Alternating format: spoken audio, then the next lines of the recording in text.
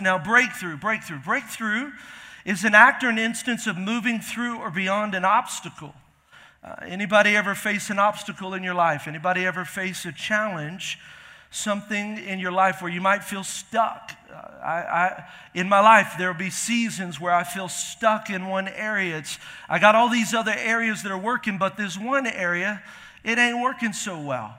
And I'd love to tell you that in life, there's a day where you no longer have any obstacles, but I don't think that ever happens on this side of eternity. It's almost like I just want to fight a new devil. I'm just tired of fighting the same old one that I've been fighting. Come on. I want a new challenge. Get me unstuck. And I'm praying this year that this is a year of breakthrough for you in our church. Maybe you need a breakthrough financially. Maybe you need a breakthrough in your relationships. Maybe it's your health and you're saying, God, look, I need a miracle. I need a breakthrough. Maybe it's your marriage or your job, or I don't know what it is, but I am believing that this is the word for our church this year, that God has really clearly spoken to me that this is a year that we are going to experience breakthrough. And I've been studying a scripture that I want to give you this morning, Deuteronomy chapter 20, verse 4. This is one that I've just been praying. This is not where we're going to park at this morning, but one that I've been praying. I've been praying it just about every single day. I shared it with our leaders this past week. It's Deuteronomy chapter 20, verse 4. It says, "For the Lord your God is the one who goes with you to fight for you against your enemies to give you victory." That God, He is the one that goes with me, that He fights for me against my enemies to bring us victory. That there ought to be a point in our life where God does the fighting. There ought to be a point in our life where we say, God, the victory is yours. I'm going to listen to what you have to say and I'm going to obey. Why? Because when I do that, that's when I experience victory in my life. God never intended for us to live a life of defeat, but a life of victory. And I declare over you that this is your year of victory, your year of victory. And the message today, the title, if I were to title it, is When It Doesn't Make Sense. When it doesn't make sense, when it doesn't make sense. I'm going to share from an Old Testament story. I started this with our night of worship, our first Wednesday with our dream team. But I just can't shake it. I keep feeling like I've got to go back to this, and really felt the Lord lead me to share this with you this morning. And it's the story of Naaman. I don't know if you've ever heard the story of Naaman. Naaman was a Syrian general. He was a great man. He had high standing with the people and with the king. He had prominence. He had great wealth. He had all these things going for him. He was the man. And yet, though he had all these things, he still had leprosy. And leprosy back in those days was a skin disease that was incurable. When you had leprosy, you were shunned, you were separated, you were isolated. So it was interesting that he had all these things going for him. And even in the scripture, it said God gave him victory, which is why he was such a great general and a warrior. And yet, though God was with him, he still had leprosy. And the story goes that, a long story short, he goes to see the prophet Elisha, and Elisha tells him through a series of events what to do, and then Naaman eventually does what he says, and God miraculously heals him of the leprosy. And I believe this morning you're going to get a key to breakthrough in your life through this story. I believe it's going to help you. I think you're going to be able to see yourself in this story and let God speak to you on how to move forward in breakthrough in your life. I'm going to go to 2 Kings chapter 5, verse 1 through 14. This is where we're going to park this morning. 2 Kings chapter 5, verse 1 through 14. Verse 1 says, Naaman was general of the army under the king of Aram. He was important to his master, who held him in the highest esteem, because it was by him that God had given him victory to Aram. So look at it. God gave him victory. God's with him. Clearly, you can see that God is with him. It says he's truly a great man, but he is afflicted with leprosy, which is a grievous skin disease. It's incurable.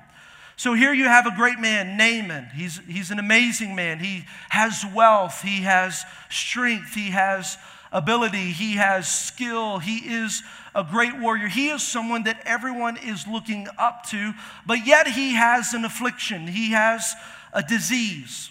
And I wonder if in our lives, we are not a lot like Naaman, that he's really a picture or a type of us in our lives. See, you can be a great man. You can have lots of success as a man or a woman in the business industry. You can have physical health. You can be fit like Dwayne, who is the epitome of fitness. I know, I'm so jealous. I know, Leslie, that's his wife, hollering. You can be rich and strong. I always embarrass him, but he's a spiritual son. You could be rich. You could be famous. You can have all the accolades of life, and everybody say, man, you're amazing. But I would venture to say everyone has an area in your life that needs healing. Everyone. And it doesn't change. On this side of eternity, it's not like you get saved and all of a sudden you're perfect. And I wish I could stand up here and say I was perfect, that I didn't have any hurts, habits, and hang-ups. But let me tell you, I got some junk in the trunk, and it's not physical. Hopefully. I got things that I'm working through. I go to see a counselor. I want to let you know, I got a shrink. I got people I talk to. I got a small group. Why? Because on this side of eternity, look, you all have an affliction. We all have disease on the inside. Some of us, it's pride. Some of us, it's jealousy and envy. Some, it's fear. You're afraid. You're afraid of success. Maybe you're afraid of rejection. Maybe you're afraid of failure. I don't know what it is. Maybe you're angry. You're angry all the time. The truth is, all of us are afflicted with something, and we all need to be healed by God. And so we find ourselves really looking at Naaman and saying, man, Naaman, I can relate to you that I need some help in my life. God, I need you to heal me. And so look at what it says. It continues. And so it happened that Aram, on one of his raiding expeditions against Israel, they captured this young girl who became a maid to Naaman's wife. So now Aram, what they would do is they'd go out into Israel and they would go and take a little village and a little place, maybe a little city, and they wouldn't go to try to defeat all of Israel, but they'd do these little skirmishes. And on one of these skirmishes, they took this little girl. And they gave her to Naaman, and then Naaman actually gives her to his wife, so she becomes a maid. Now, listen, she's not there because she wants to be. She is a slave, taken against her will. She was abducted. She didn't want to be there. She is in slavery. Now, look, I don't know what it's like to be in physical slavery, but I have felt the chains of bondage. I have felt what it's like to feel locked in a prison that I can't escape. I know what it's like to have a smile on my face and my heart is full of pain. Anybody know what I'm talking about? You feel this emptiness and you want to break free from a prison, but you feel enslaved. You're held captive against your will. You're in a place that you don't want to be in.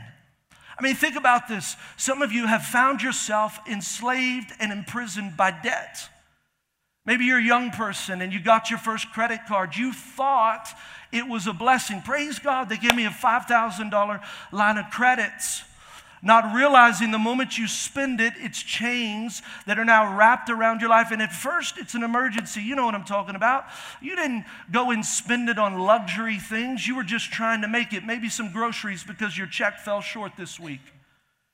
Maybe your car broke down. You didn't want to spend the money, but your paycheck didn't come in time. So you go charge it on the credit card, and now it's $1,000. Well, I still got a couple of thousand more, but the next thing you know, you charge and you charge and you charge, and now you're fine because your credit card is overcharged. And your interest now has gone to 24 to 30%, and you have found yourself enslaved to debt. Not what you wanted, but now you're a slave. Maybe your job.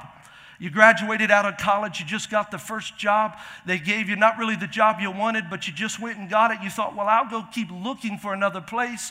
And so you put out resumes. Nobody took those resumes and asked you to come and interview. So now it's 10 years, 15 years, 20 years down the road. You're in the same job, doing the same thing. You feel like you're a slave to the system. You're dying. You have no purpose, no meaning, and you're just existing in life. You become a slave to your job. Some of you are in unhealthy relationships. You become a slave to that relationship. You were looking for love in all the wrong places. You just needed some acceptance, some affirmation. You gave your heart to a boy or to a girl. You thought, well, I'll just give them my heart. Little did you know they would take your life. And then they discard you when they're done with you. And then you move on to the next guy that'll pick you up or the next girl that'll embrace you. And you move from one person to the next person to the next person. You find yourself enslaved to unhealthy relationships.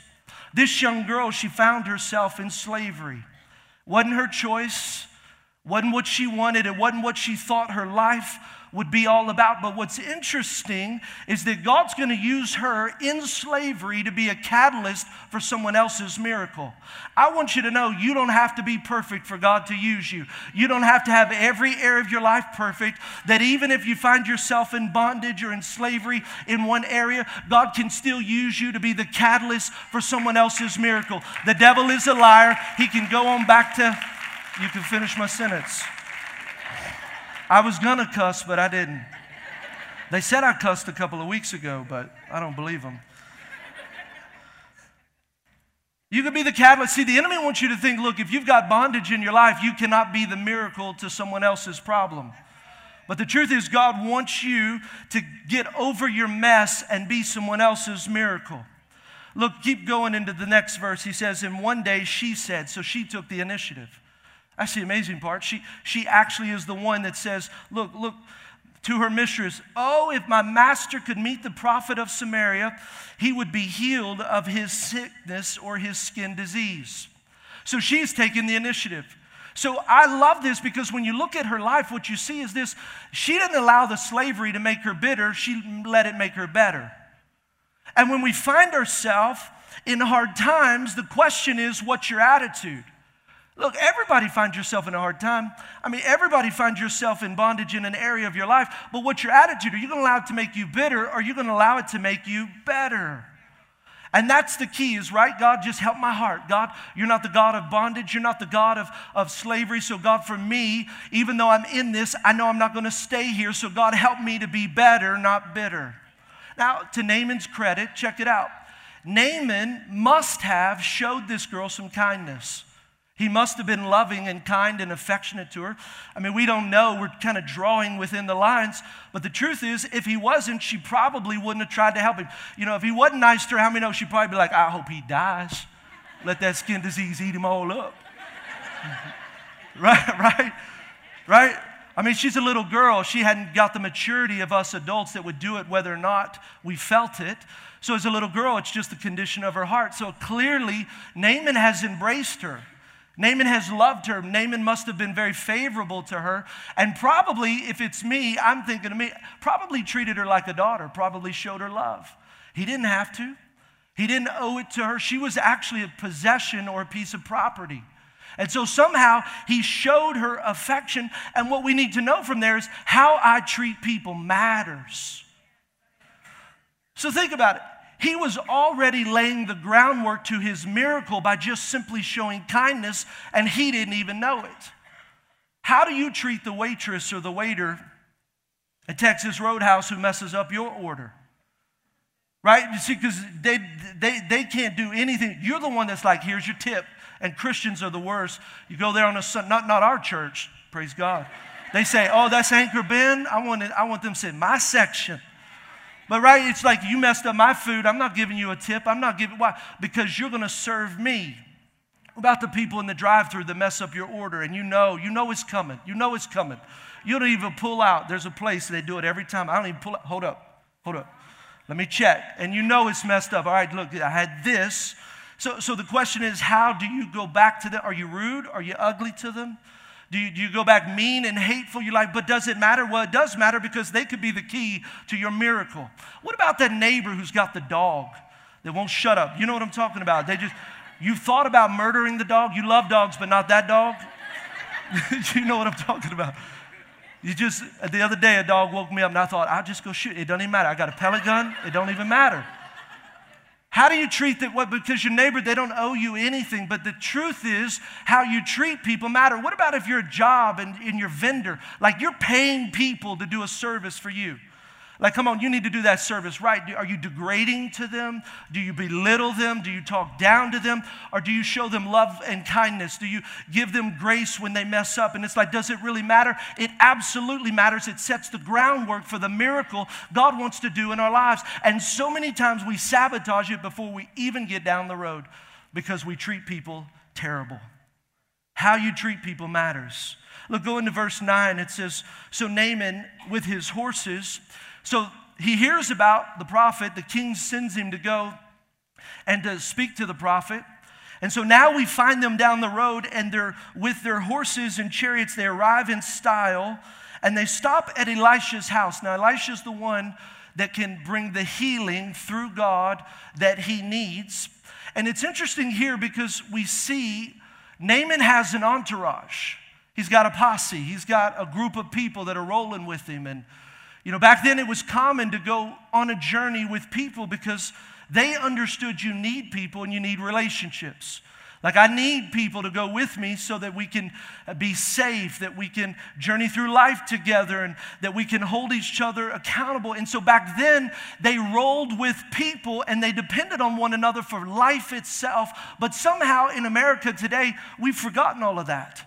But I love what Naaman, look, the people were with him and they loved him in spite of his sickness. He was a leper. They didn't have to do anything for him, but yet they loved him enough to say, look, we love you, and we're going to go on this journey with you to experience healing from the sickness that has plagued you. Here's my question. Who's your entourage? Who's in your journey of life helping you get better from your sickness? And the problem is the devil has Christians so isolated. Well, if I show my sickness, they're going to judge me. No, baby, the Bible says if we'll show our sickness, if we'll confess our faults one to another and pray for each other, we will be healed. So he knows that if he can get you to live by yourself and not have an entourage, or what we call, we don't say entourage, we say small group.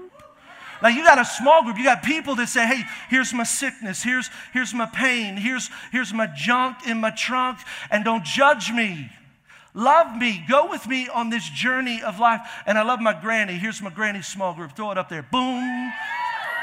Judy and all my ladies. Judy, all Reba and all. They sit right there on the 5th row on the first service with me. My granny will be over here, and you know, my granny is the second one. You got Miss Phyllis and then Rosa Lee. My granny, she's 82 years young. These ladies are 55 to 82 years young. Come on, somebody. And I'll never forget, my granny, when we started the church, you know, it was funny. I kept saying, Granny, you got to get in a small group. Got to get in a small group. And she said, baby, those people at your church are so young. I'm so old. I said, Granny, there are more mature people at our church. You're not the only one. Well, it's all I see. I said, Granny, come on, Granny. I'm telling you, come on, where's all my mature people? You're like, I don't know. I'm somewhere in between. I'm not going to tell my age. And about 2 years ago, she jumped into the small group, and they meet for coffee. And she actually said, this is our therapy session. She said, because what we talk about at the table doesn't leave the table. We talk about our successes. We talk about our failures. We talk about what's going good, what's going bad. She said, we never miss a week. And I'm telling you, she said, it's the best thing that has ever happened to me. She is 82 years young, and she has an entourage. Why? Because we all have sickness. We all have areas that the enemy wants to isolate you. And I've learned this, you're only as sick as your secrets. So if nobody knows your biggest secret, your biggest sickness, whatever it is, then you are a sick person. But when we expose that, now I'm not going to expose my deepest, darkest to everybody, but there better be somebody that knows everything. And the truth is, if you don't have that, we have that for you here at the church. And it's our small group. Someone said, well, don't I have to wait till they launch again? No, go this week. Why? Because you need an entourage that will walk through your life with you to experience healing. So Naaman has this, and let's continue to read. It says, Elisha sent out a servant to meet him. Now, Elisha knows that Naaman's out there, and he knows who Naaman is because Naaman would have been famous. But I find it very interesting that Elisha didn't even go out there to meet him. He sends his servant to meet him with some instructions. Now, here's his instructions. With this message, go out to the river Jordan and immerse yourself 7 times. Your skin will be healed, and you'll be as good as new. Now, I don't know about you, but this is really a point in the scripture. If you just pause, you'd be shouting and dancing, right? You're like, praise God. I needed healing. The prophet's servant didn't really like it, but he did tell me how to be healed from this sickness. I've got the answer. But the crazy thing is, that's not really what happens. Look at what happens in verse 11 and 12. Naaman loses his temper. He turns on his heel saying, I thought, everybody say, I thought. That's the problem is our thinking. So he says, I thought he'd personally come out to meet me, call on the name of God and wave his hand over the diseased spot and get rid of all of the disease. So what we see right here is this. Naaman is offended. He's offended. He actually is offended 3 times in this one encounter in his life. So what we've got to know is that the enemy will use offense to sabotage the miracle and the breakthrough that God wants us to experience in our life. So here he's like, look, first off, the servant comes out to meet me. Doesn't he know who I am? Doesn't he know my pedigree? Like the king wrote a letter, this boy ought to come out and greet me personally. But the reason he didn't is because he's not going to let Naaman look to a man. He wants Naaman to look to God for his source. And sometimes we get so offended because it's not who we thought it was going to be that would come and pray for us, that would do whatever we were hoping. We're better than that. They should have brought their best. So Naaman is offended. He's insulted and he feels disrespected, and really he's lost control, because that's what offense is. Offense comes because of pride, and it also becomes because of control. We want to control the situation, because he says, look, that man should have waved his hand over me, and then the disease and the sickness would have gone, but that was not what God's plan was. God's like, no, you're going to have your miracle, but you're going to do it my way. Everybody say, my way. It's not our way, it's his way. So when we're desperate, we ought to say, God, I'm so desperate, I'll do whatever you want me to do. Not allow the enemy to cause us to walk out into offense and miss the very miracle that God has already for you. Look at what he says. He says, over the disease, the Damascus River, the Abana, the Pharpar, are cleaner by far than any of the other rivers of Israel. Why not bathe in them? At least I would get clean. The Jordan River is dirty. It's nasty. So what he's saying is, look, I'm better than that. I deserve better. There's a self-righteousness that's not godly. And then he goes on, he says, he stomped off mad. He was mad. Just mad. Here's the crazy thing. Naaman knows what to do for the miracle, and he's still mad. He knows what the answer has come. The prophet has spoken, and Naaman is mad. I wonder if that's not a picture of what happens in church. You say, Pastor, what do you mean? Well, someone's like, Pastor, I need a financial breakthrough. I can't pay the bills. It's almost as if I just have this, everything I get, I lose. I just keep losing it. Well, the Bible has the answer to your financial breakthrough, and I shared it 2 weeks ago. How many of you guys have been experiencing financial breakthrough from that message? I've heard story after story.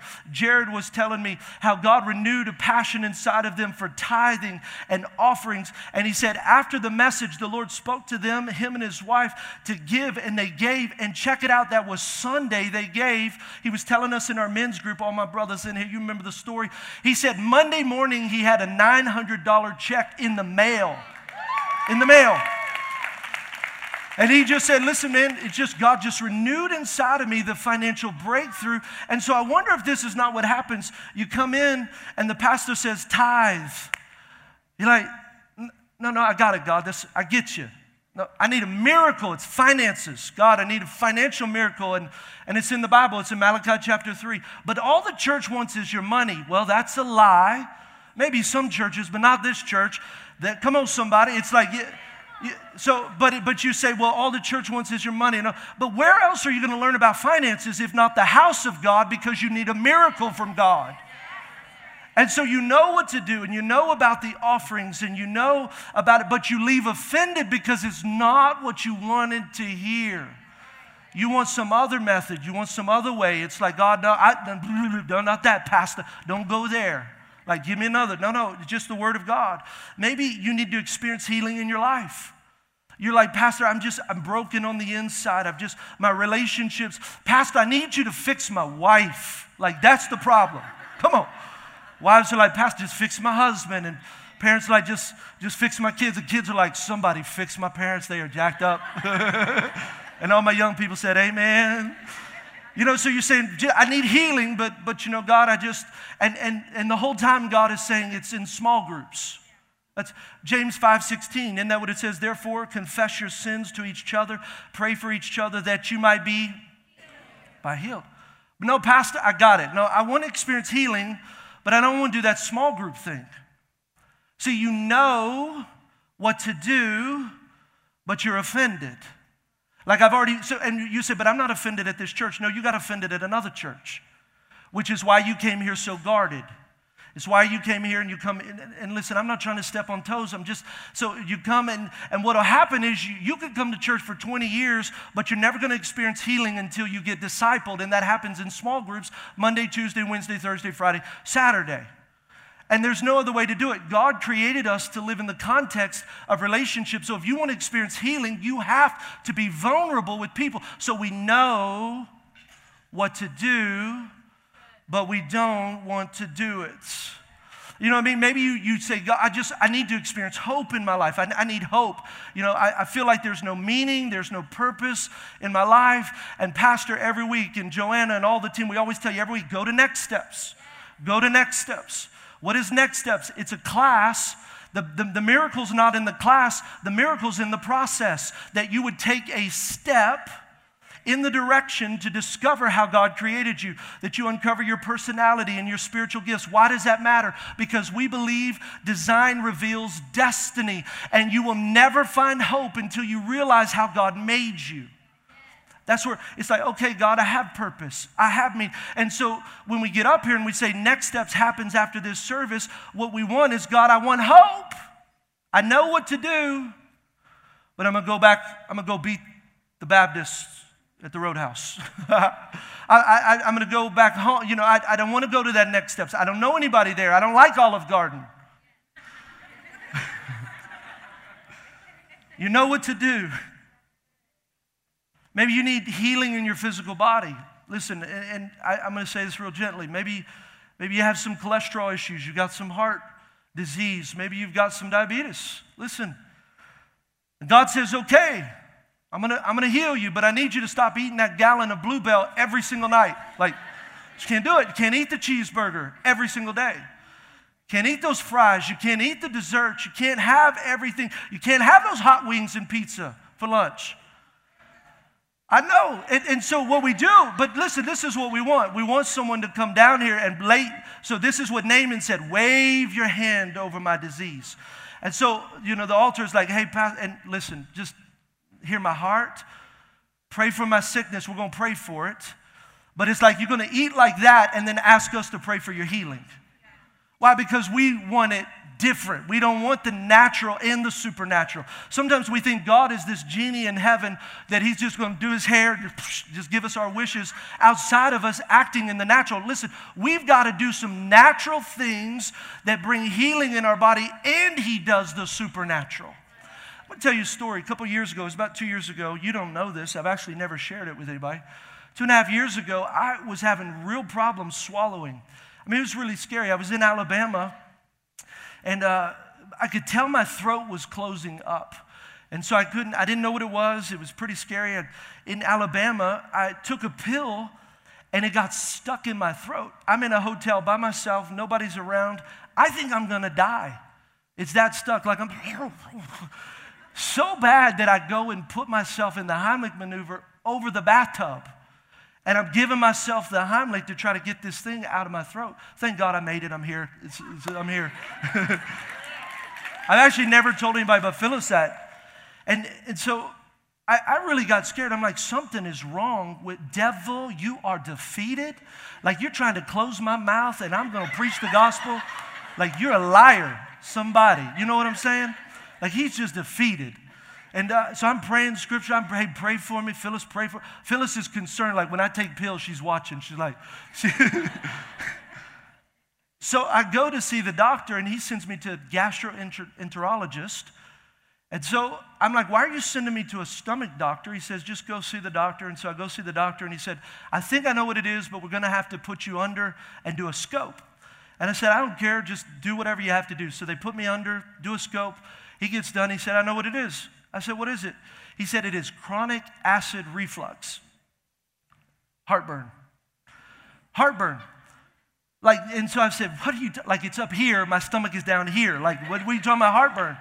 He said, well, what happens is you get, I said, I don't even feel heartburn. Like, it's not like I have this sensation of heartburn. He said, but your throat and esophagus, it can come up so high while you're sleeping that it's swollen and it starts to close your esophagus. And I said, well, that's crazy. I've never had that happen before. He said, how old are you? I said, 39 back then. And he said, well, tell me what you eat. I'm like, man, it's not what I eat. I eat brownies and muffins and pizza and McDonald's. I mean, he said, well, that's exactly why you're having this. You have a terrible diet. And I thought, well, what are you talking about? Like, I'm young. He's like, you ain't that young. And he said, the truth is, when I went in, you've been having this for so long, it's going to take 3 to 6 months of eating right just to fix it. And he said, but the good thing is this, your body has a way to naturally heal itself if you will do what's right. Go eat healthy. Here's some pills to help you. Put me on a regimen for 30 days. It helped. To this day, I don't have a problem swallowing. What's my point? I had to know what to do and to do it. And now what? I am healed of this thing that was bothering me and almost ended my life. It's crazy. Each and every one of us, you've got an area. I wonder if where God is saying there's some natural things that you've got to do and to experience the miracle that we're asking God for. And I know this obedience is simple, but it's never easy. Listen, eating salads every day. Joanna's my assistant. She gives me the same salad every day, some grilled chicken. It is bland. It is terrible. It is it's okay. I do eat a little bit of muffins still. I do eat some cookies. But the truth is, it's not easy to do what we need to do to experience what it is that we're trying to experience. And with God, listen, tithing's not easy. Giving offering's not easy. Doing what we want or don't want to experience what we want from God, that is not easy, but it's simple. God never made it hard. I love with Naaman, listen, he didn't make this complex riddle, like go solve this riddle. When you figure out the riddle, maybe, just maybe, it was very clear, very plain, very matter of fact. I love spirituality. I love spiritual things, and I love revelation. But I really believe we've gotten carried away. Like, we think it's deep when you're confused. You know what I mean? Oh, it's deep. Ooh, what'd he say? I don't know, but it was good. You know what I think is deep? Simple. Something I can live out. Look at Jesus. He didn't go out there to try to confound the masses. He talked in parables. He talked in everyday language. That's why the religious didn't like him or understand him. Why wouldn't you use your pedigree to make people look up to you? Jesus said, no. I'm going to talk in simple ways. I'm here to reach the lost, the sinner. And I think that's what wisdom and really revelation really is all about. It's God just revealing the natural things that we've got to do. Look at what happens. He says, so he's mad, he's leaving, he's frustrated, he's aggravated, he's offended. God's not doing it the way he wanted it done. It says, but his servant got off. So he was about to leave. I'm gone.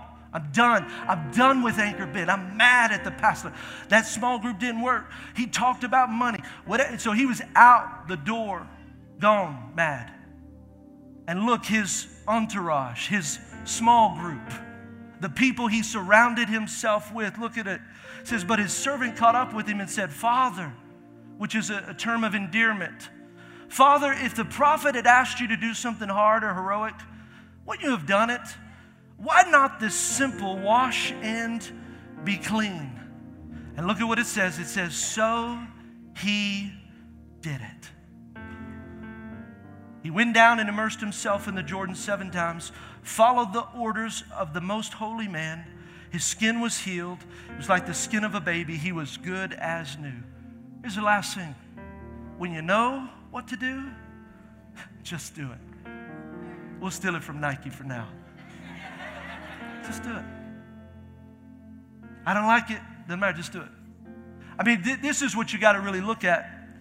Do you want your breakthrough bad enough?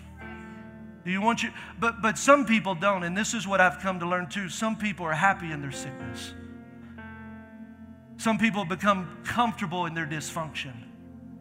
Why? Because it gives them an excuse for people to look sad and to empathize and to say, woe is me. But I believe this God is raising up a church full of people that say, I'm not going to stay sick.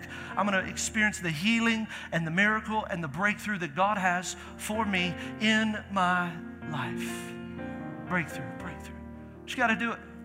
And I want to encourage you this morning, you know, the words that I believe have not only been spoken, but have been captured in our hearts. What you got to do is then say, okay, God, what's my plan? What am I going to do? I've got to find where you spoke this in my life and whatever the area is that you need healing in, and say, God, just speak to me clearly, and whatever you say, I'll do it. Whatever it is. Some of you got to find your entourage. You got to find your small group. You got to find your people. Got to find those that you're doing life with. The enemy has isolated you for so long. You've been living in defeat.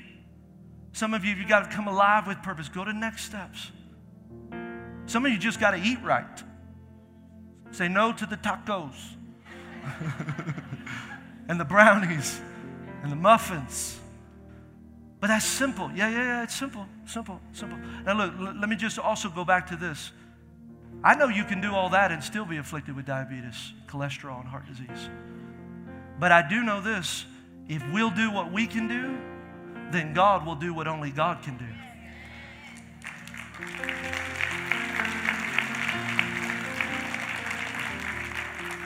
I want to pray over us this morning, and I really pray that God has spoken to you in a powerful way. Just breakthrough. I believe this is going to be a year unlike any year you've ever experienced. Get your hopes up. Allow God to speak to you. There is a season right now of God speaking in a clear way. I really have sensed it. I've heard people say, God's speaking to me. But you got to draw into God. Pursue God. Father, I thank you for your people. God, I thank you for this wonderful church that each and every morning we get to come and be a part of what you're doing here. God, I'm asking you, let your words resonate in our heart, that just as Naaman experienced his miracle, let us experience ours. That God, you show us what to do, you tell us what to do, and then ultimately, God, we just do it. It's really that simple. And God, I'm asking you to help us take those steps. Help us to move forward. Don't let us be stuck. Don't let us stay trapped. Don't let us stay enslaved in the prison of our past. But God, set us free. Let us live it out with boldness and courage. Help us to live the life you've called us to live here on this earth. Now keep your head bowed, your eyes closed. There's some of you here this morning, you've never experienced true freedom. You've never surrendered your life to God. If you're here this morning and that's you, you've never given him everything. He might be on your list, but he's not the top of your list. I want to give you the opportunity this morning to respond to his presence. You say, well, what do I do? We're going to pray a prayer. The Bible says if we confess with our mouth, we believe in our heart that we then are saved. God, we confess that you are Lord. We confess it. Lord, over what? Lord, over our lives. What does that mean? That means we surrender everything to him. Oh, but Pastor, you don't know what I was doing last night. I don't need to know. He knows, and he still brought you here because he loved you. He gave his son to die just for you. Why? So that you could be healed. You could be free. That's you this morning with heads bowed and eyes closed. I want to pray with you. I'm going to lead you in a prayer. Before I do, I wonder if I could just see who I'm praying with. Heads bowed, eyes closed. That's you. You say, Pastor, that's me. I'm here to surrender. Would you raise your hand? Raise it up high. Just say, I'm going to surrender this morning everything. Come on. So awesome. I see you. Come on, church. Clap. Give the Lord an ovation of praise. Put your hands down. I'm so proud of each of you. I want to lead us in this prayer. Let's pray together. Jesus, I need you. I surrender everything right now. Be my Lord. Be my Savior. Be everything to me. Fill me with your Spirit. I give you all my hopes. I give you all my dreams. I give you my future. It's yours right now in Jesus' name. And everyone said, amen. Come on, worship God this morning. So good.